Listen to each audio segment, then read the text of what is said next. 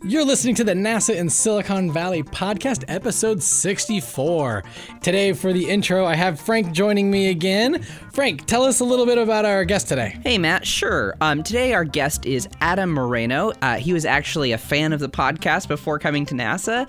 So it's kind of a cool thing to see that cycle of the podcast bringing people in and now putting that all back out there.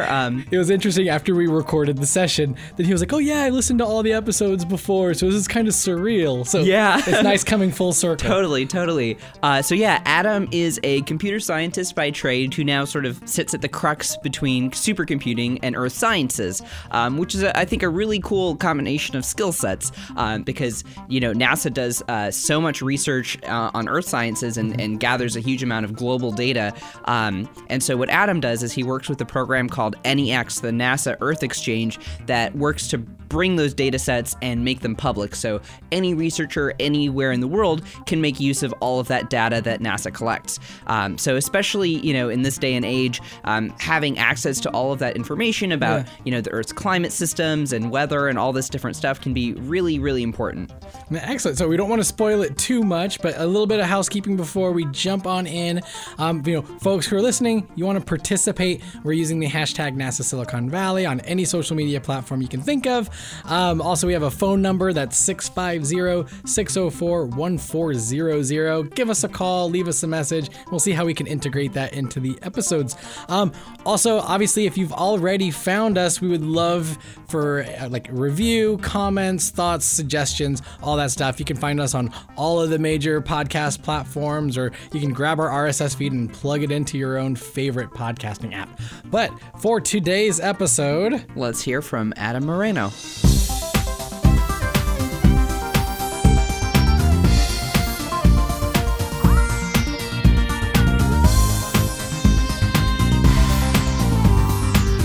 Tell us a little bit about yourself. I mean, you haven't been here that long, but what brought you to NASA? How did you end up in Silicon Valley? Yeah. So I'm from a small rural town in northeastern Oregon. And then I went and got my bachelor's in computer engineering from Oregon State. Okay.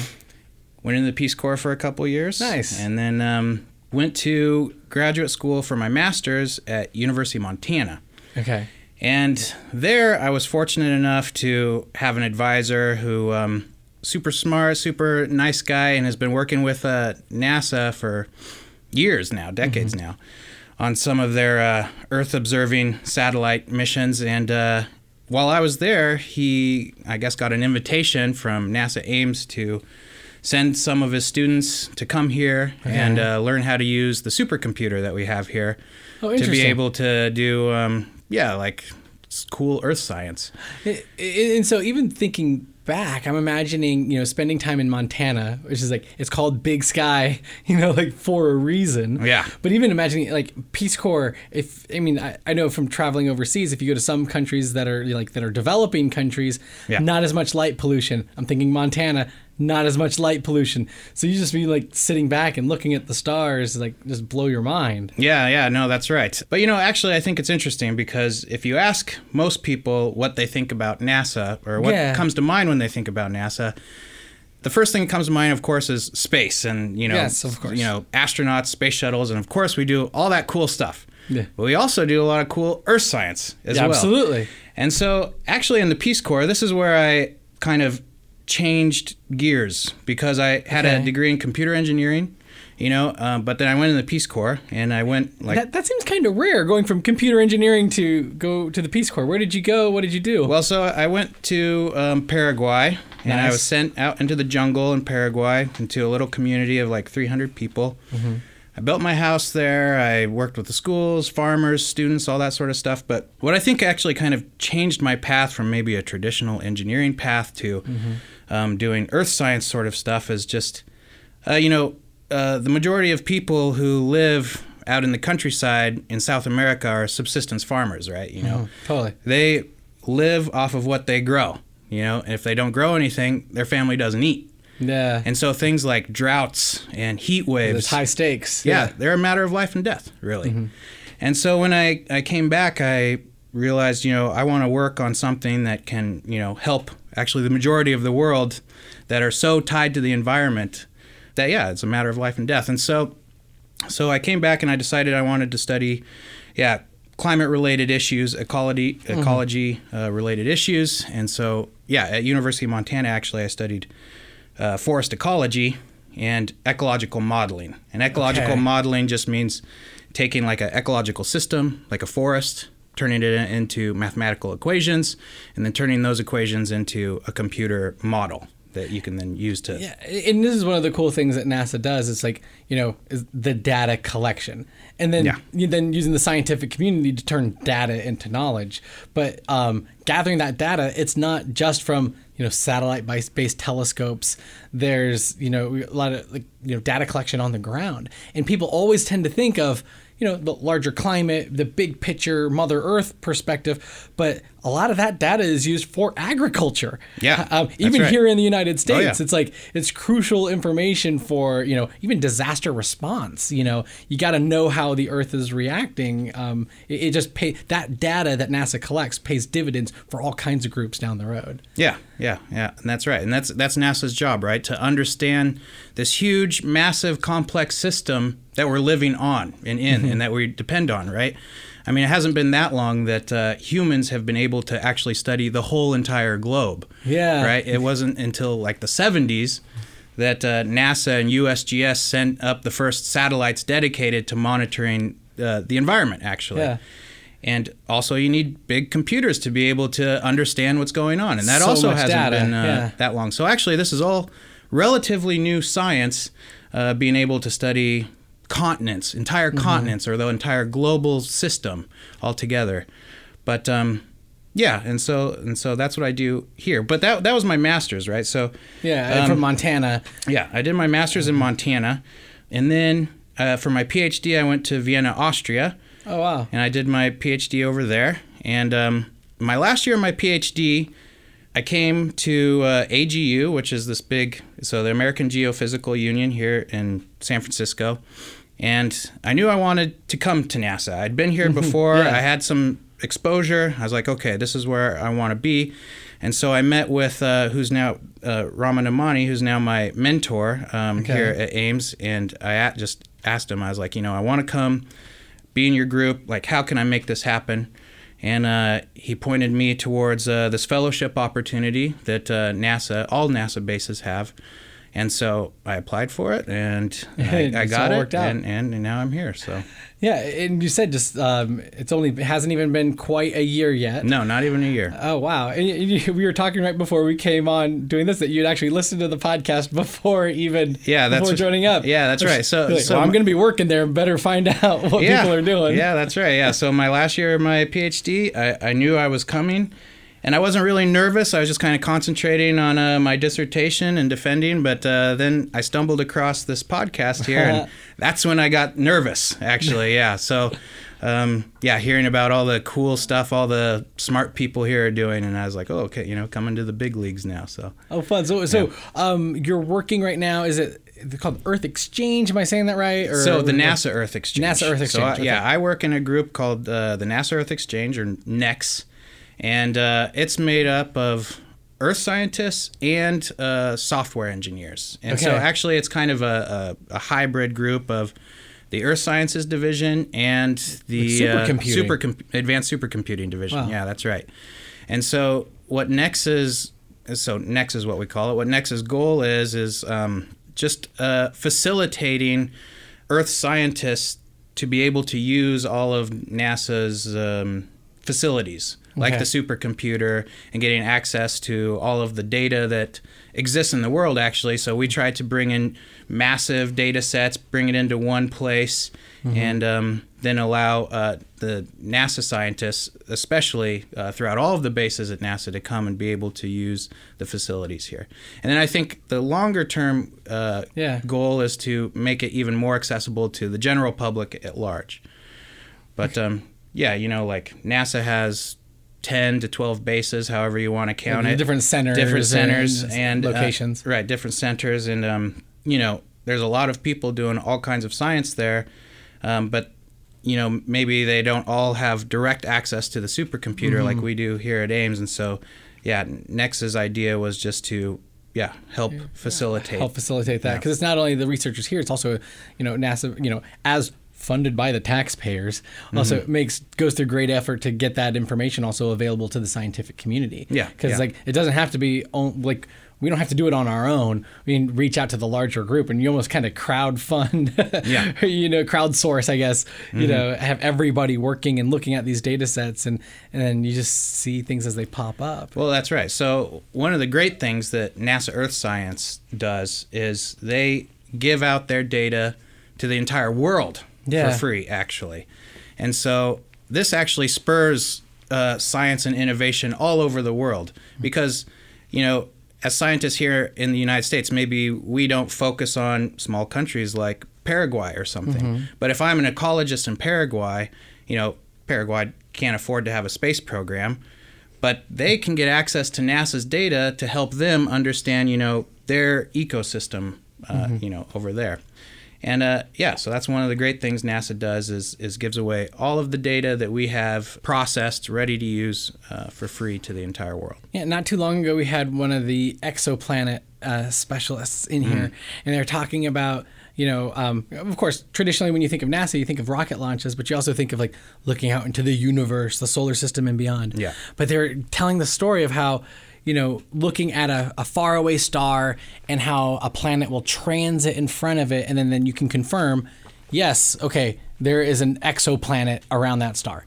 You can see how that planet pulls on the gravity to get another idea of you can start deducing the density of that planet. But then she was also saying how if you capture that light right as it gets through the ring around that star, you have light that passes through that planet's atmosphere, and we can look at that atmosphere. You put it out on the spectrum and can start figuring out, oh, this is mainly made of oxygen, nitrogen. This is more carbon, or whatever the molecules or the properties. So you can really start to understand exoplanets and understand what they're making up. And I just immediately think of an analog of the best example of a planet to compare it to is the one we're sitting on. Yeah. And so as much as we can understand what this Earth is doing and what it's made of, then that helps us be able to compare it to those exoplanets so we can confirm, are they really Earth-like planets out there? Yeah. And we know that because of what we know about Earth. Yeah, no, that's right. So, that's another reason why NASA does Earth science, because we need to understand what's happening on Earth to be able to understand the other planets. And actually, one of the great things about being an early career scientist here at NASA is we have this early career network here. Exactly. And, part of that is we take tours of different places around Silicon Valley. We also have these happy hours and stuff. Yeah. And, so during the happy hours, I've been able to talk with other scientists who are not Earth scientists. They're studying planets or whatever. These are the newcomers, too. Yeah, right, yeah. And they're NASA. doing the cutting edge stuff, right? And there is a lot of overlap. There's a lot of people who are doing spectroscopy on other planets, and the same methods that they use are derived, maybe from the methods that were developed first to study the Earth, actually. Yeah. And I think some of your work talking about the supercomputers and software is also one of those natural ways to kind of pull things together, because it seems whereas stuff may have been siloed, you have earth science over here, you have biosciences in one area, astrophysicists, or even aeronautics, but it seems that a commonality between a lot of these is becoming computing, because everybody who's doing research needs that. It's the supercomputer can help make better sense of the data. Yeah, no, that's right. So, getting data from the satellite, one of the satellites about Earth, that's super cool, and you can learn a lot just by looking at that data. But in Earth science, often what we do is we take data from all sorts of different sources, maybe several different satellites. Okay. And also they have different instruments on it. They're looking at different things. They're looking at different things. Maybe one is looking at the oceans, one is looking at the forests, atmospheres, cryosphere, so on and so forth. But then we also couple that with data on the ground. So in my case, I study forests. So I'll take forest inventory data where people are on the ground measuring forests, along with weather station data and soil data. And then we try to put that all together to make something even greater than the sum of its parts, through maybe a big computer model that we need the supercomputer to be able to crunch all of those numbers to get a good picture of what's happening on a continent or on the global scale, things like that. So talk a little bit about the forests, especially having lived in Paraguay for a while, you're in a heavily forested area, and like what happens there can affect the entire planet and a lot of times, or like the areas around it. So talk a little bit about how just the forests in general play into the global, right. Why is a forest ecologist at NASA, right? That's a good question. So, there are several cycles that make up the global system. So there's the water cycle, the carbon cycle, energy cycle, nitrogen cycle, all these different cycles. Things that are moving around the Earth and make up really the system that we call... that we live in. Yeah, the Earth. And so if we're talking about something like the carbon cycle, global forests make up the largest terrestrial component of the carbon cycle.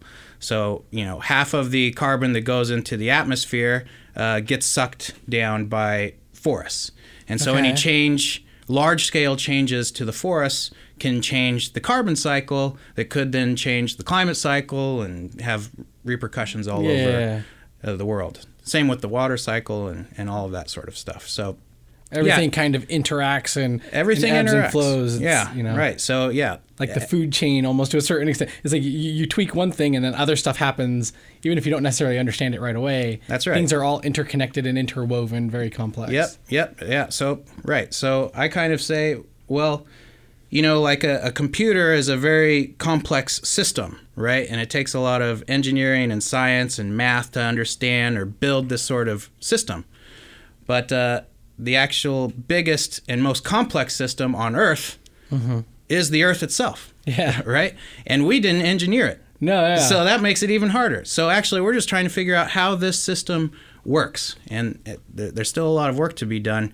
But so my little component of figuring out this system is figuring out how atmospheres and forests interact with one another. Okay. Yeah. So you talk about like studying forests, doing that research, and then playing that into being a computer scientist is just like, this is an option for all computer scientists of like, you can also go study forests. That's absolutely true. And we need actually more people with technical abilities to come and be able to make sense of this huge amount of complex data that we have. So how do you do that? What are you doing? Like, what is your day to day? Are you running day-to-day? Or what are you running this data through like new software, through databases, visualizing it in different ways where you come up with newer ideas instead of it just being numbers on a spreadsheet? Talk about that. So my day to day is like getting data from all different sources, satellites or the ground, and then transforming that data into something I can use. Maybe it's a map of a particular area like the United States that I want to study, and getting all of those data sets to match up, right? Okay. So they need to be able to be comparable and usable, no matter if they came from satellites or from the ground or what have you.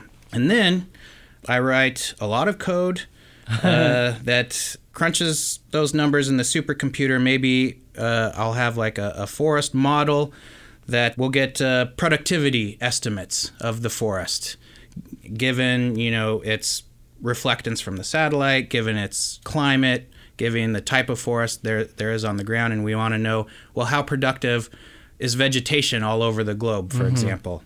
And so that sort of stuff goes through the computer. And, so my ultimate goal right now, while I'm here at NASA, that kind of got me here, is I'm hoping to develop an early warning system where we can monitor all of the forests throughout the United States and pinpoint forests that are extremely vulnerable to a large-scale mortality event, whether it's from fire or beetles, or even just mortality without any sort of agent of death, like fire or beetles. And also understanding why those forests are vulnerable, and then giving some recommendation of what can be done to maybe prevent this large-scale mortality event. And so to do that, what I'm doing is I'm taking all of this data that I'm getting from the satellite, from the ground, and I'm writing code that will hopefully pull out equations, essentially, of the physics on how climate limits forests. Oh, interesting. Okay. Because what are the rules? What are the rules? Exactly. What are the rules? Because it's obvious, climate dictates what sort of forest can be where, right? So we have a different sort of forest here in California and Silicon Valley than we have up in the Pacific Northwest in Washington or Oregon, and that's because the climate is different.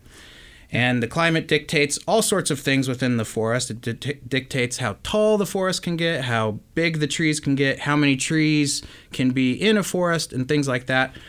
But as of yet, we don't really understand how it limits all of those, or what this kind of curve looks like, depending on your temperature and precipitation, what sort of trees could exist in an area. And so I'm trying to pull out these biophysical limitations that climate places on forests that I can then use to develop some sort of system that can recognize when a forest is out of balance with its climate system.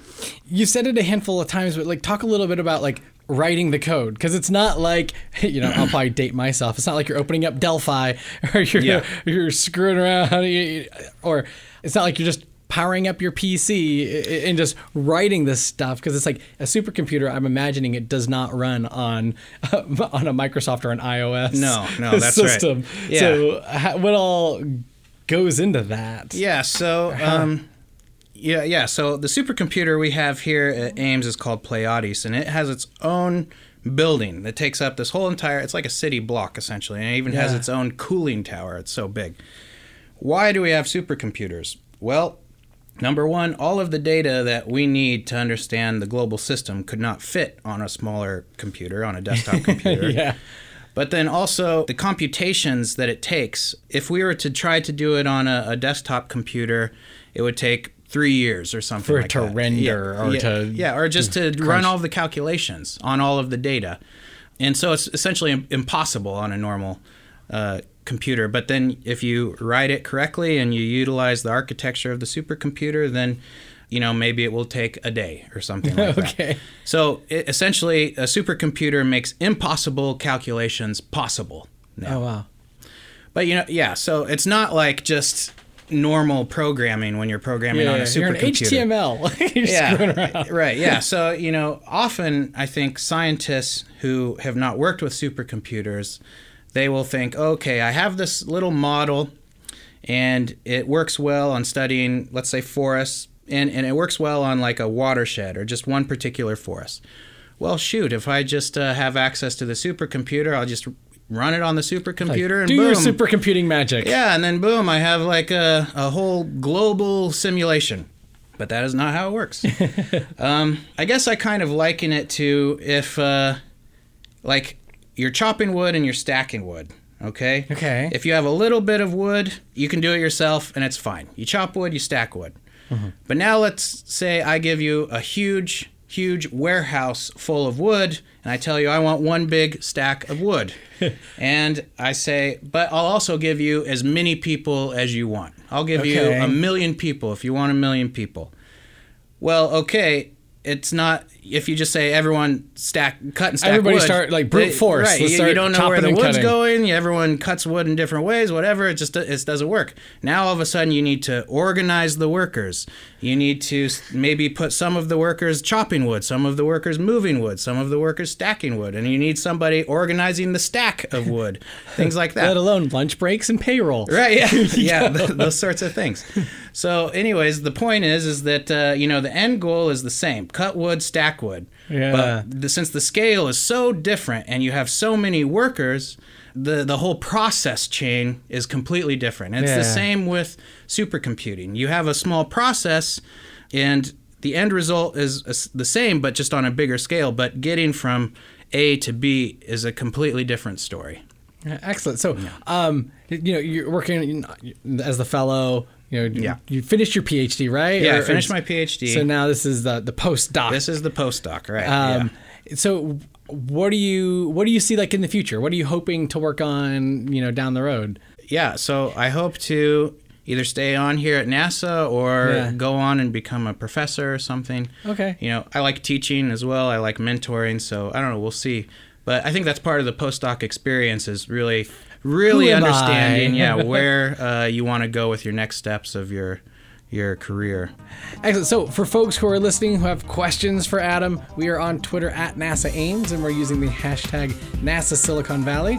So questions come in, we'll loop them on over to you and see if you can get some answers back and forth. Yeah, so, that'd be great. But thanks for coming on over. All right, thanks.